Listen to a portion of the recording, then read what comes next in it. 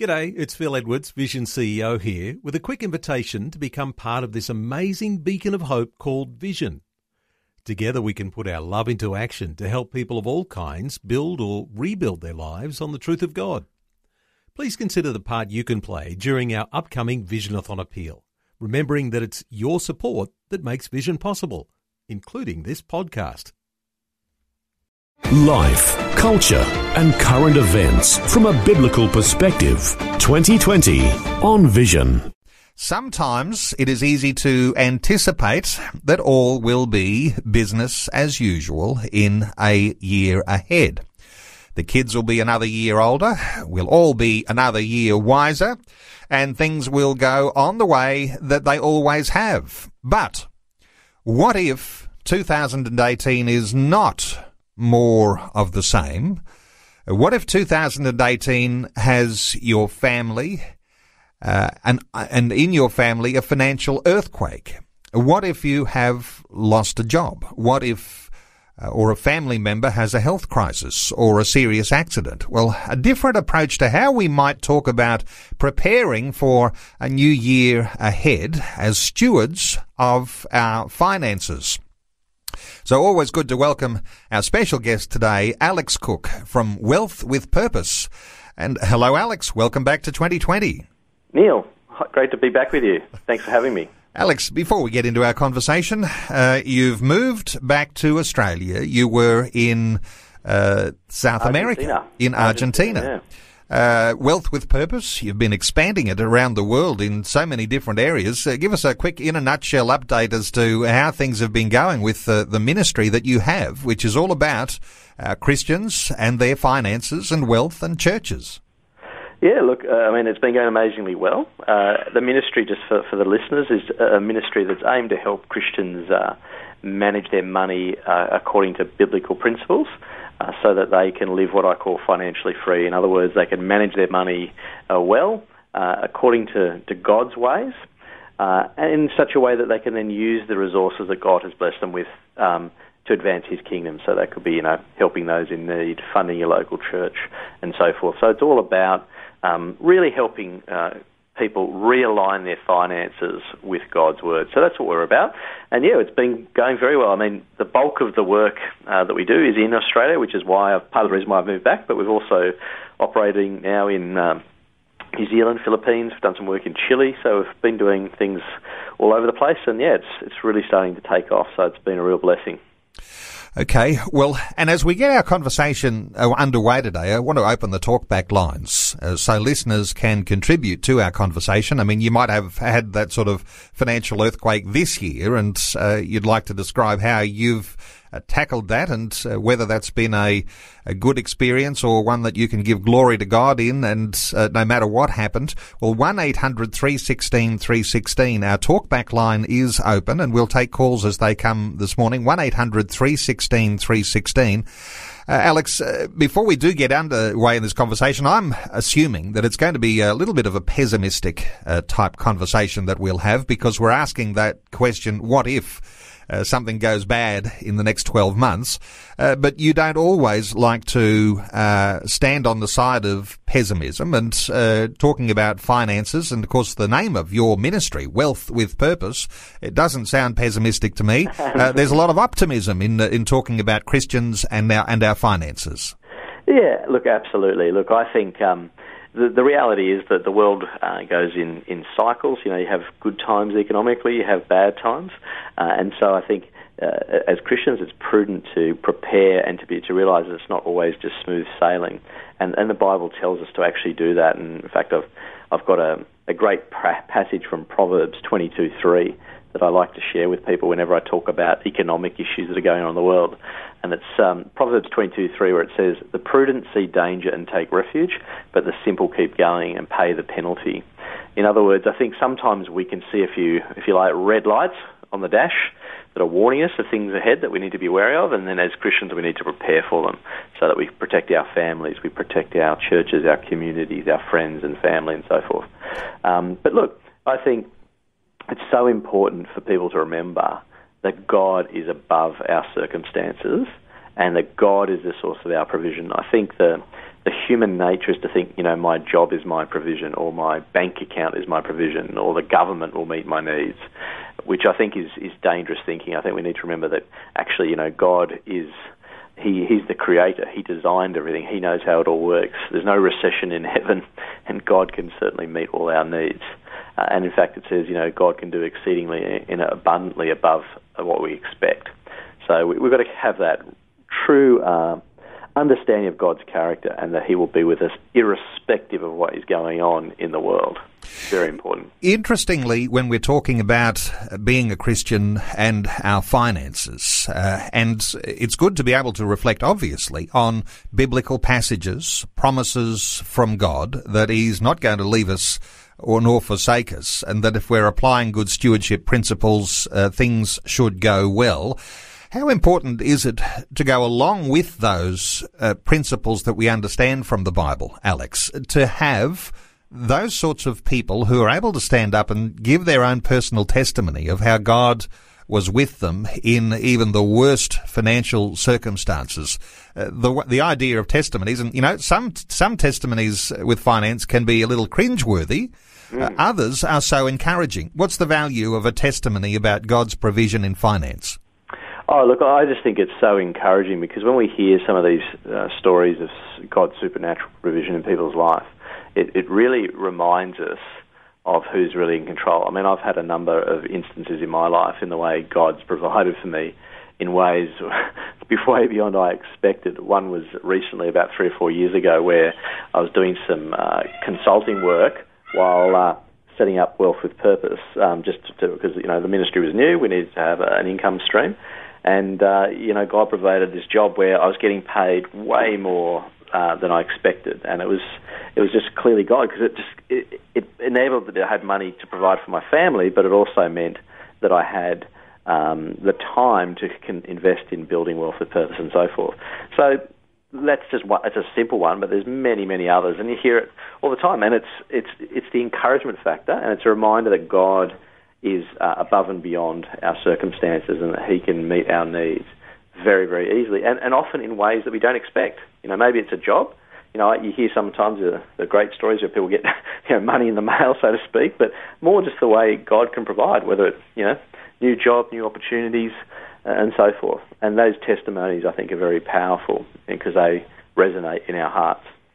Well, I want to invite listeners. You might have your own testimony, and as you say, Alex, it's not just a matter of somehow or other miraculous money appearing in the letterbox, or someone knocks on the door, or it's in the bank account. But when it happens with a new job or a promotion, or your spouse gets a promotion, all of these are ways that our finances can increase, and sometimes those things happen at just the right time, and as we would often say, beyond coincidence,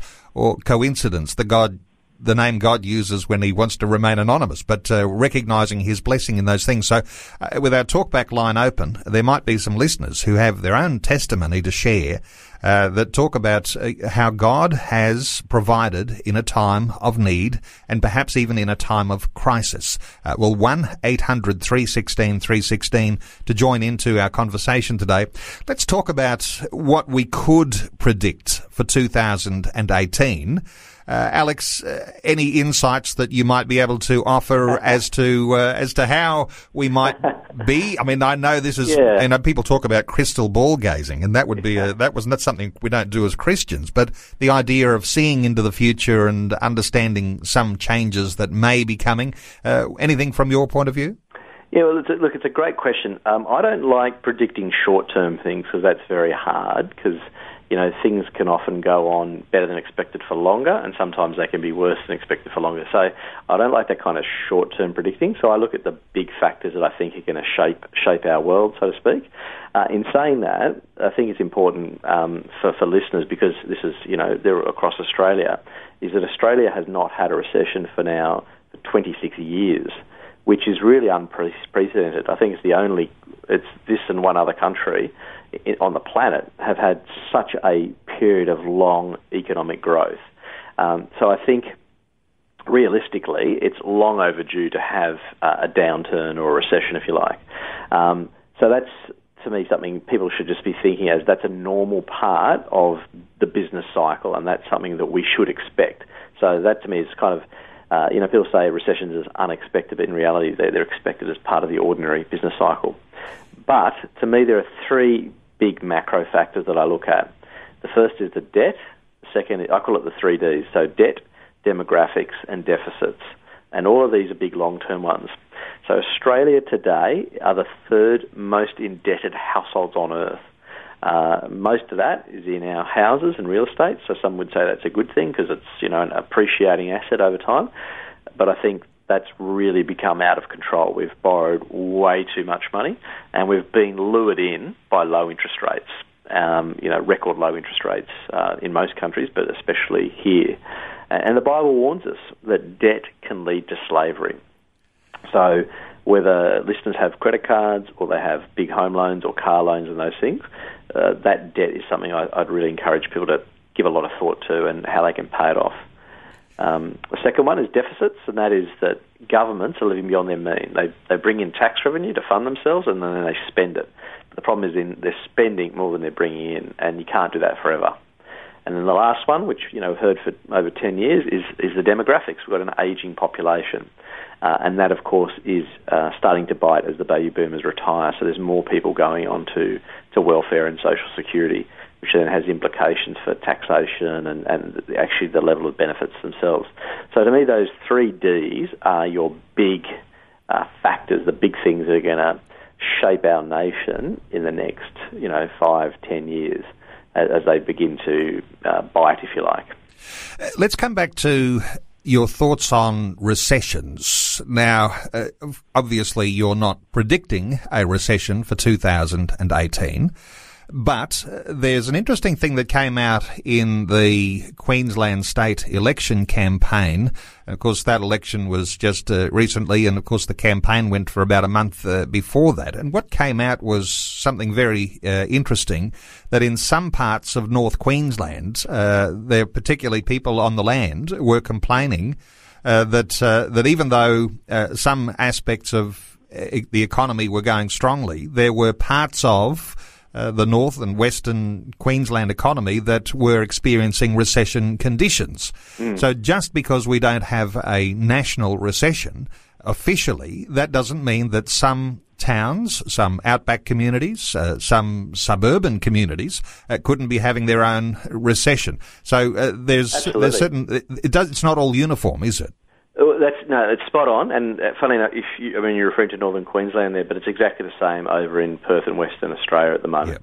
Yep. They, after the global financial crisis, that we had this massive stimulation from China, and the Western Australian economy took off.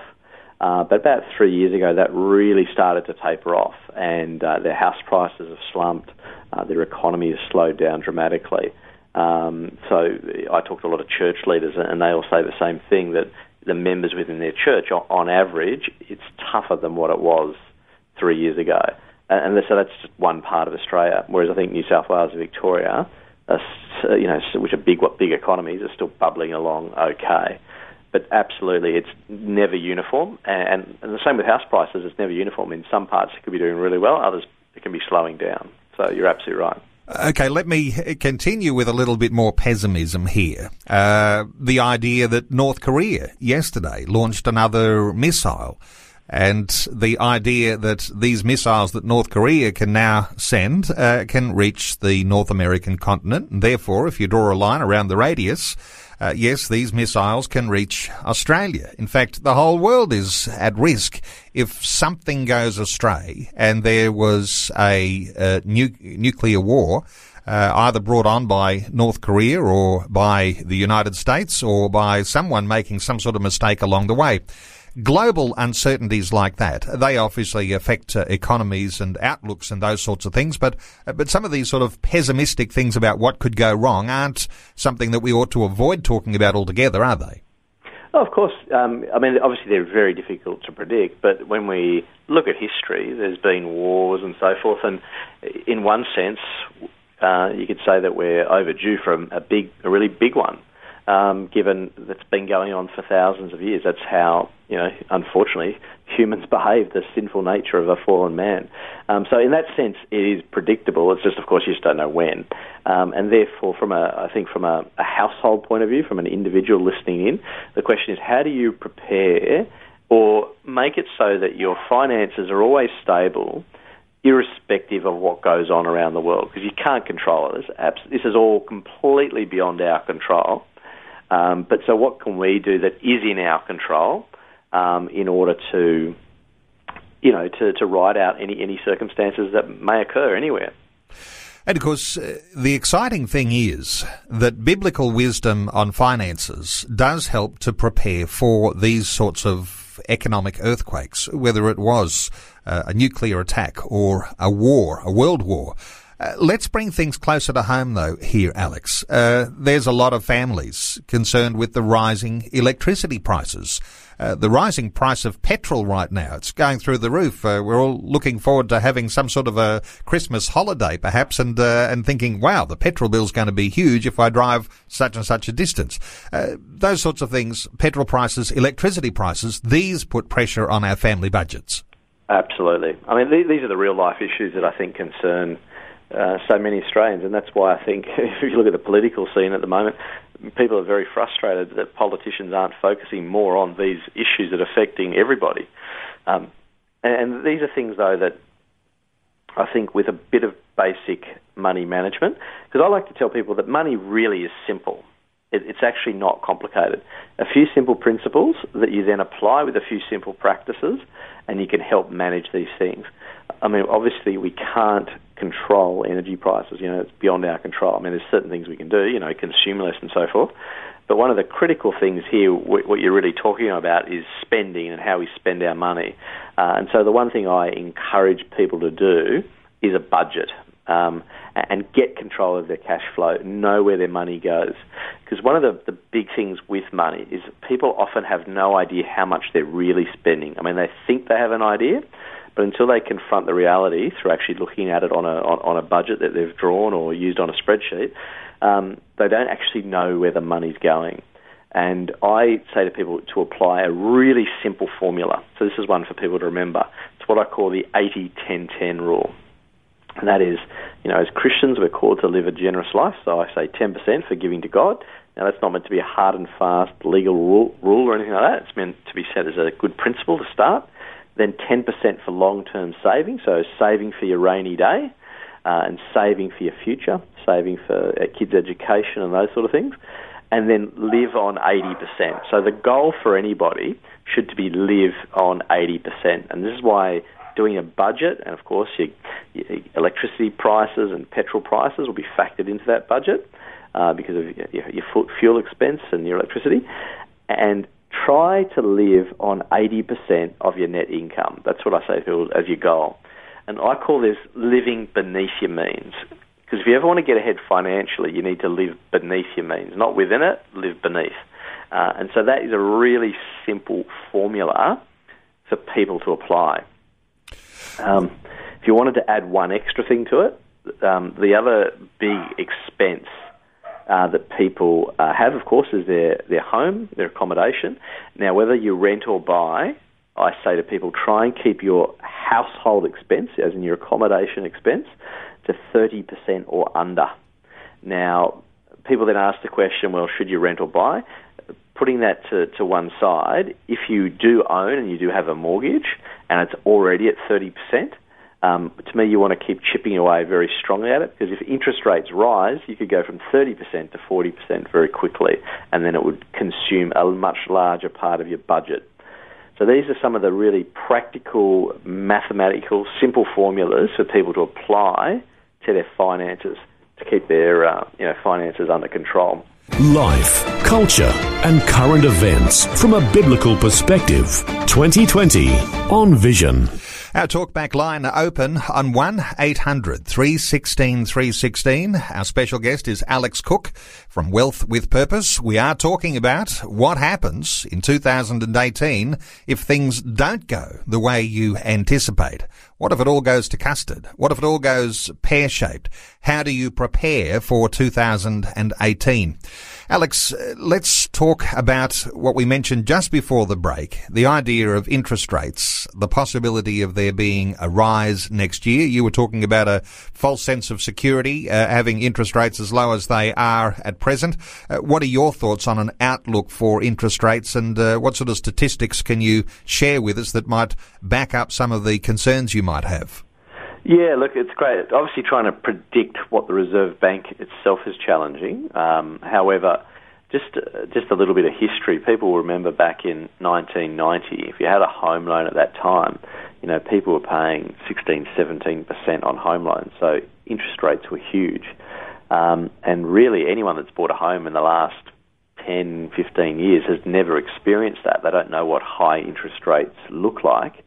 And the problem when you take out a home loan is that a huge portion of your repayment is actually interest, especially in the early years when you first take out that loan. So what's important for people to remember is that interest rates today, certainly in most countries, but even here, are at record lows. So you can now go to a bank in Australia and borrow at around 4% or even less, which is, as I say, fairly unprecedented. So the problem will be, though, is if interest rates go up, say they go from 4% to 6%, all of a sudden your repayments are going to go up dramatically. People will find that their repayments can go up by 50% quite easily through much higher interest rates. And of course that will have a significant impact on their ability to repay, but also the rest of their lifestyle. If they've got kids in school they're paying for, and just all the other things that we need to fund in our life.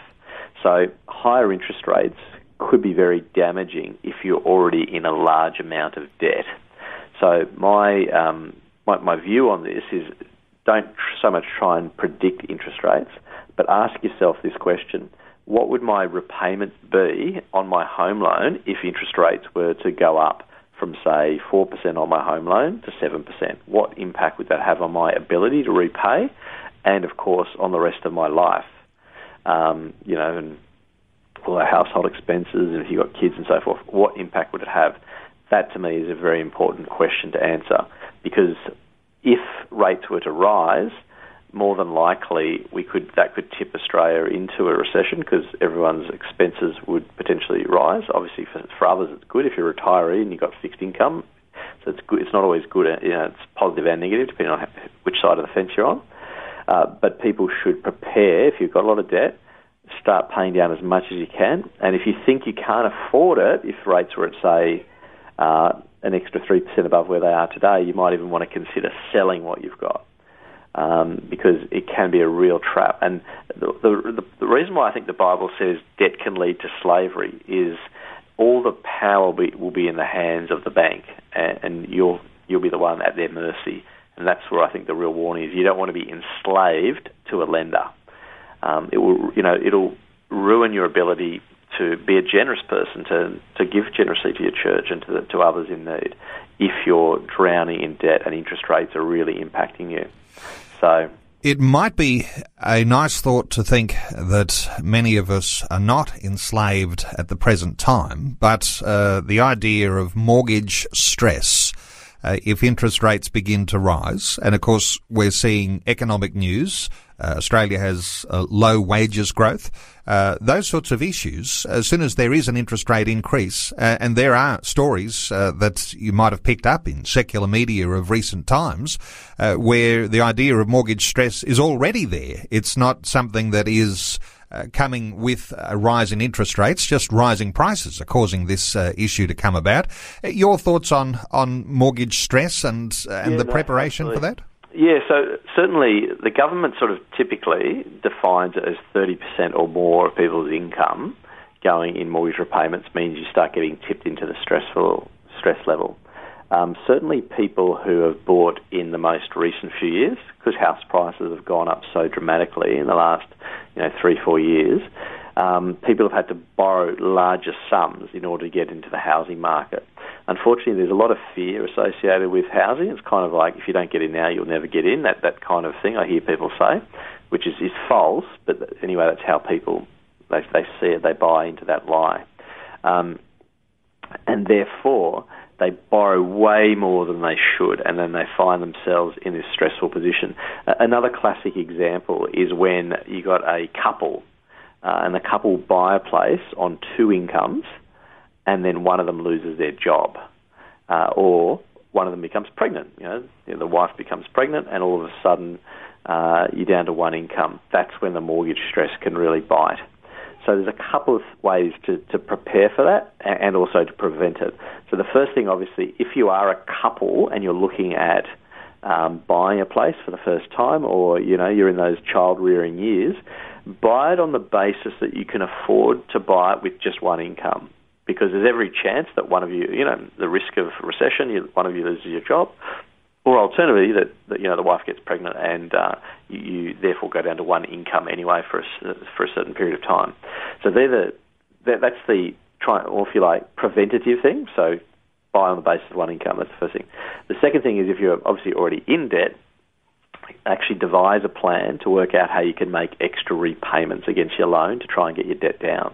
So I say to people, make a list of all your debts and work out and do a budget so you can work out what you can afford to save and put that additional money against your home loan to keep paying it down and building equity in your home. So simple things like that. It's just about being clear as to how much money you've got available and thinking sensibly about what you can realistically afford. And as I said, I've given you some formulas about that. Many people, when it comes to buying things, buy on emotion. And I'm as guilty of it as anybody else. You buy a car, you look at it and go, oh, wow, it looks fantastic, and you spend a little bit more than you thought you should. Or you borrow money on something that depreciates. And likewise with housing, people fall in love with housing. At the end of the day, 6 months in, you're less attached to it, But it's that initial falling in love with this material asset, and that's when we do silly things with our money. We borrow too much money and then find that we can't repay it.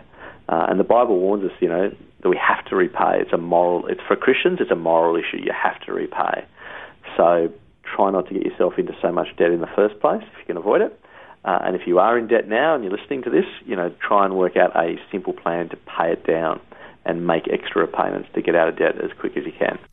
Alex, let's take some calls from listeners. First of all, let's hear from Amy in Lithgow in New South Wales. Hello, Amy. Thanks for waiting so patiently. Are you with us, Amy? Yep. Good, Amy. What are your thoughts? Well, I was just ringing to see what you think about all of this hype about Bitcoin and cryptocurrencies. Do you have a take on it? It's a great question.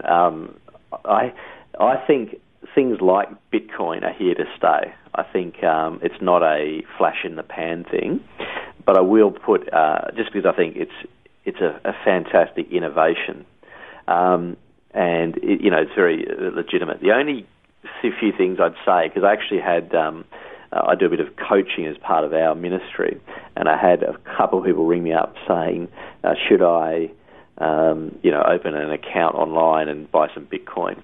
There's a couple of comments I'd make. The first thing is it's extraordinarily volatile. And the thing with currencies, and because really Bitcoin is like a type of currency like the Australian dollar or US dollar, and the thing about currencies is they're very volatile, and it's what we call a zero-sum game, which means that for every winner, there's potentially a loser, depending on which, if you buy Bitcoin, there's a chance that it goes up a lot against, say, the Australian dollar, so the person holding the Australian dollar loses and the person holding the Bitcoin wins, or it goes the other way. So there's every winner or loser, if you like.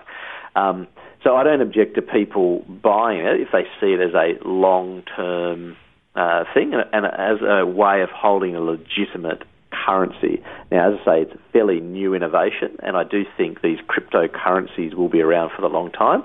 And the other thing I think will happen is government regulation will step in. At the moment, these things sort of sit outside the government interference, but they will be regulated and taxed and so forth. So originally when Bitcoin came in, people were thinking, drug dealers and all this sort of stuff will use it.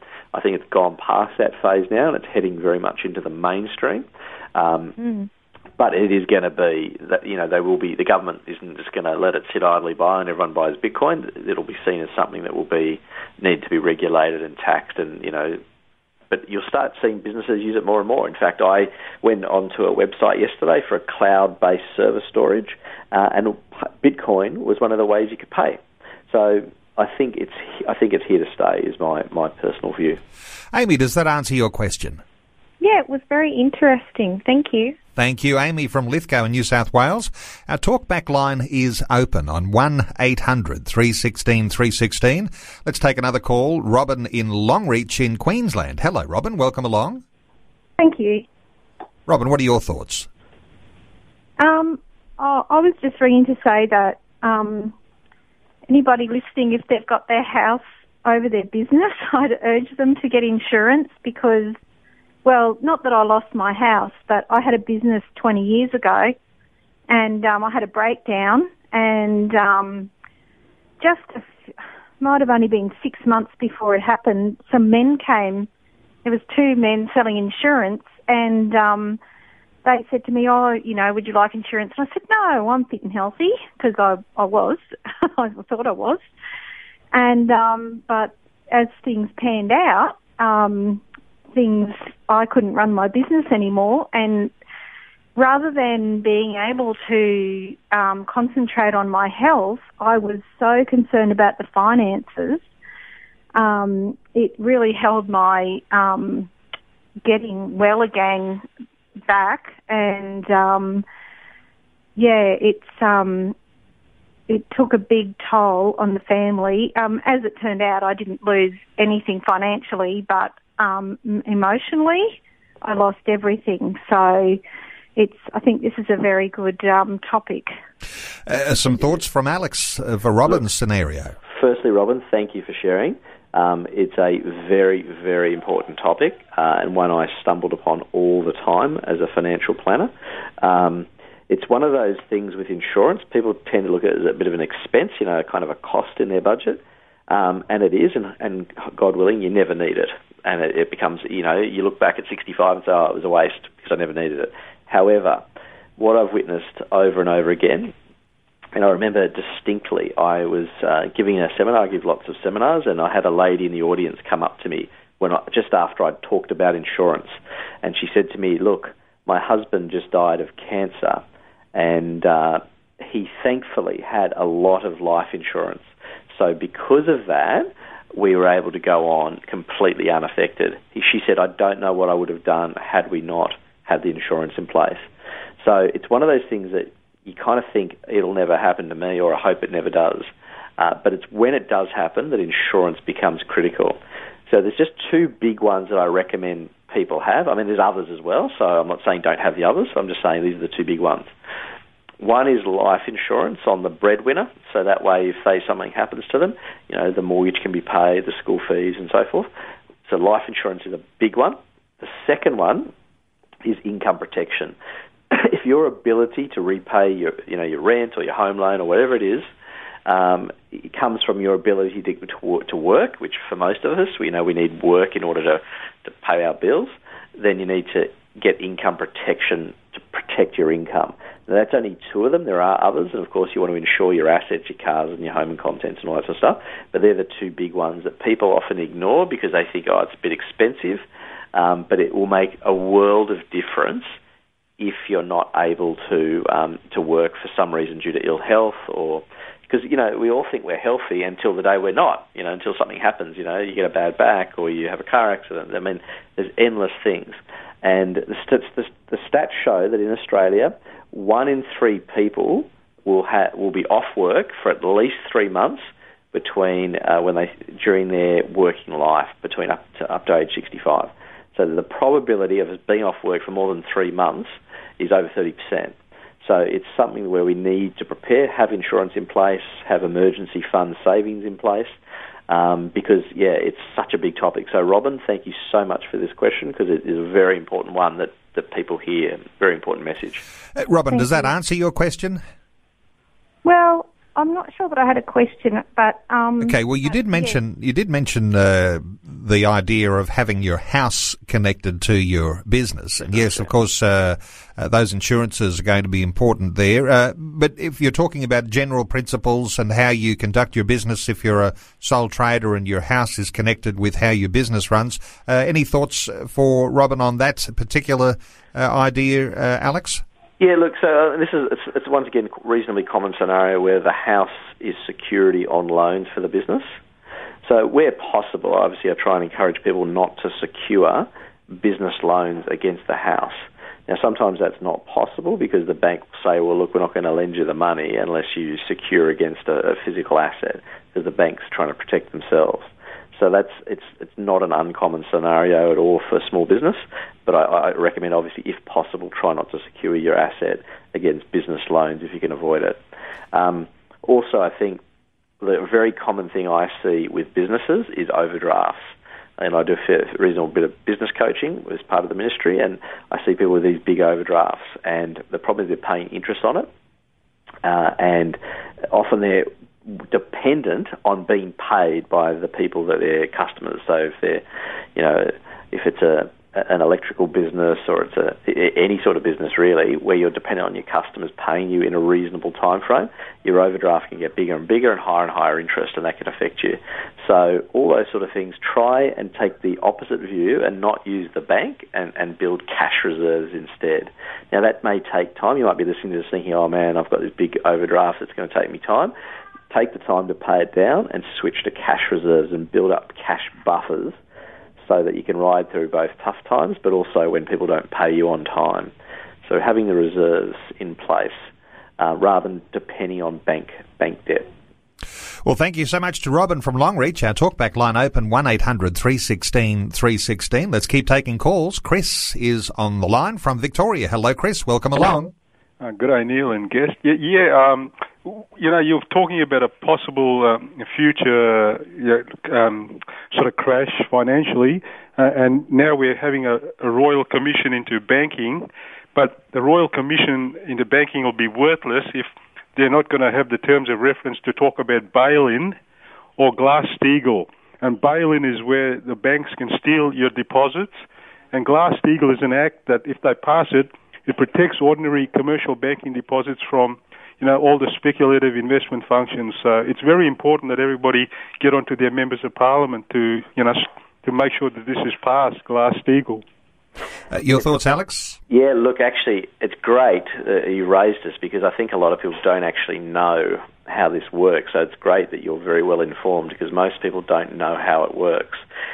In terms of bail-ins, this is what happened in Cyprus back in 2012, where the Cyprus banks got into a lot of trouble. And so what the EU ordered was that they did what they call a bail-in. And what they did was to recapitalise the banks to prevent them from going broke. They essentially took the depositors' funds. So anyone that had less than 100,000, I think they left them alone. And anyone over 100,000, they took 60% of the depositors' money. That's called a bail-in. Now, if you go back to the financial crisis of 2008, they did what they call a bail-out. So that's where the American, in the case of America, they put money into the banks to try and prop them up. And then actually they did it through essentially buying equity in the business, funding it, and then selling them down the track. So that kind of thing is very critical that people understand it. In Australia, you have a government guarantee on bank deposits up to $250,000. But keep in mind, I don't like the concept of a government guarantee or any guarantee on financial assets because it's all dependent on something else. There's no such thing as a guarantee. So I don't think the Australian government would go broke, so I think the guarantee in Australia is good. But nonetheless, you don't want to see anything as guaranteed. You want to do your homework. The second thing you raised was what they call the Glass-Steagall Act, and really this is a US law, and it's all around the idea that banks can't speculate. So a lot of banks have what we call trading desks and things like that, where they essentially speculate with people's deposits. So this law was brought in a long time ago that enabled the banks to be able to carry on like that. And really, I think with a banking inquiry, you want to make it so that banks are really conservative organisations. In my view, a bank should be the most boring business in the world, and all it does is, takes deposits and lends money out and keep it really simple. What happened, of course, during 2008, the banks became these speculative machines trying to make huge profits, and they were essentially gambling with depositors' money, which to me I think that's immoral, and I think they need to bring in strong laws to prevent that from actually happening in every country around the world. So you've raised a really important issue, and I think most people don't really understand the detail that you do about these things because they are very important. Chris from Victoria, thank you so much for your input today. Our talkback line open 1-800-316-316. Let's take another call. Anne is on the Gold Coast in Queensland. Hello, Anne. Welcome along. Hello, my name is Anne, and I hurt myself, but luckily I had enough sick leave and long service leave because I had to have 3 months off. I had a replacement done. But the other thing that I did a long time ago, my friend said put in a whole life insurance, which also gives me bonuses. So I was able to go on a trip with the bonuses. And when I retire next year, in 3 years' time, I'll be 66. I'm taking the whole lot out because I've got to go and get some white goods and furniture stuff when I move out of this unit. And so that's why it's really good to have something. And I also, years ago, took out a $5,000 from their bonuses and put it into the bank where it's an easy cash one, because with this one you've got to go and do certain things to get it out. So that's how I did that. Your thoughts, Alex? Yes. Yeah, well, look, what I like about what you're saying is essentially you're saying you set money aside for the future. In Australia today, 50% of the population live month to month. So if they lose their job or something happens, they don't have usually more than 4 to 6 weeks' worth of savings to protect themselves. So what you're saying, you talked about it through different ways, like a whole-of-life policy and so forth, and sick leave and things like that. To me, there's also other things like, I would say, income protection insurance or cash reserves and so forth. So there's not one way of doing it, but what you're saying is essentially right, and that is that you have money set aside for the future when things don't go, when the unexpected happen. I'd say to people, expect the unexpected. Helping you make sense of life, culture and current events from a biblical perspective. 2020 on Vision. We've been talking along the lines of a little pessimism. What if something goes bad in the year ahead? What do you do to prepare? We've been talking through a whole lot of different scenarios. Our special guest, Alex Cook from Wealth with Purpose, our guest, financial planning expert. We will have to draw a line under any calls. Thanks to everyone who has participated in the conversation this hour. Let me just hearken back to one point made by an earlier caller, Alex. I think it was Robin in Longreach who was saying that when things went bad for her, the stress became so great. And my thoughts were, this is an interesting aspect of having a biblically founded stewardship view of our personal finances, is that there is a protection of our mental health and the way that we cope with stress. What are your thoughts along those lines about having a biblical undergirding for your finances? Actually, it brings a whole positive way of protecting you mentally. Absolutely, it is absolutely critical because, as that caller said, she had enormous stress and pressure on her life. In Australia, the number one cause of divorce is financial conflict. And whilst that is not always due to stressful situations, the vast majority of it is. People often feel under tremendous pressure with their money, whether it's expectations of what the future should look like or because they take on too much debt and they run into trouble. So there's this enormous pressure that people can put on themselves if we make unwise decisions. So the question is, I think then, is if you find yourself in a difficult situation, how do you turn that pressure down? How do you actually deal with it from a spiritual perspective and from a Christian perspective? And I think there's two things I'd like to say. The first thing is giving people a clear understanding about what stewardship actually means, and then secondly, a solution as to how you deal with the stress. So the first thing, I think stewardship is managing God's blessings in God's ways for God's glory. That's how I define it, the three-part definition. So we in this country are very blessed, and we're all blessed with different amounts, and we need to do it in God's ways. If we do things that are contrary to God's ways, then we'll find ourselves in trouble. So we want to realign our finances and do it God's way.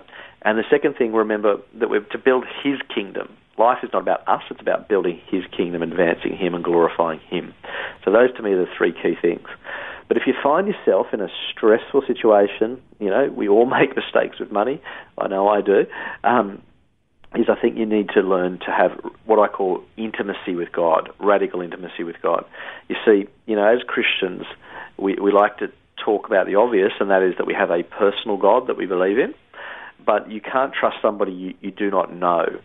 So it's sometimes easy as a Christian to have a head knowledge about God, but you need to have a heart knowledge. You need to know that He is there for you, that He cares for you, and that He wants what's best for you. So that requires spending the time and being intimate with Him, actually knowing Him, reading the Bible, praying, worship, all those things. They may sound like they have nothing to do with money, but if you do those things as a daily exercise, I get up early in the morning and do those as a daily exercise, and my wife and I also try and pray together most days in the morning before we even start the day. And that is how you build intimacy and trust in God, so that when the storms hit, because sometimes the storms are not of our making, they're of someone else's making, that's when you need to have that intimacy with God. And that will help you through those stressful times when you realize, you know what, God is actually in control of this. He's got my back. Very tempting, isn't it, to separate our finances from our faith, when in fact they are all the one deal. You have a lot of online training courses, some of those for churches, some of those for business, some of those for individuals. When people go to your website, Alex, wealthwithpurpose.com, what sort of things are they likely to find valuable in relation to our conversation today? Yeah, look, for listeners, there's probably two main things. The first is our courses, which they can sign up to, and most of those are designed to just take you through a very methodical way of understanding biblical personal finance, and there's lots of tools and resources attached to those courses, so templates and ways of working out your finances. So it's kind of like do it yourself to a degree, and that's really helpful. If you want a bit of extra help, there's also our money coaching service. So you can actually speak to someone, either myself or one of our coaches around Australia, who can help you directly with your finances and help you with budgeting and debt management and so forth. So there's all sorts of different ways. But if you go to wealthwithpurpose.com, you can see the resources. There's also free resources there, so you can download ebooks and tools and templates just to get you started as well. Well, that website is wealthwithpurpose.com. And our special guest this hour, Alex Cook from Wealth with Purpose. And Alex, always so appreciate your down-to-earth approach, wisdom of God approach when it comes to finances. And certainly hope all goes well with you as you've relocated your family from Argentina back to Australia, and as the ministry continues to expand in all of those countries around the world. Our expectation is that God's blessing is going to be upon all the things you put your hand to. Thanks so much for taking some time today and sharing your thoughts and your heart with our listeners. Pleasure, Neil. Thanks for having me on again. Before you go, thanks for listening. There's lots more great audio on demand, or you can listen to us live at visionradio.org.au. And remember, Vision is listener supported. Your donation, large or small, will help us continue connecting faith to life for hundreds of thousands of people across Australia and around the world. Learn more or donate today at visionradio.org.au.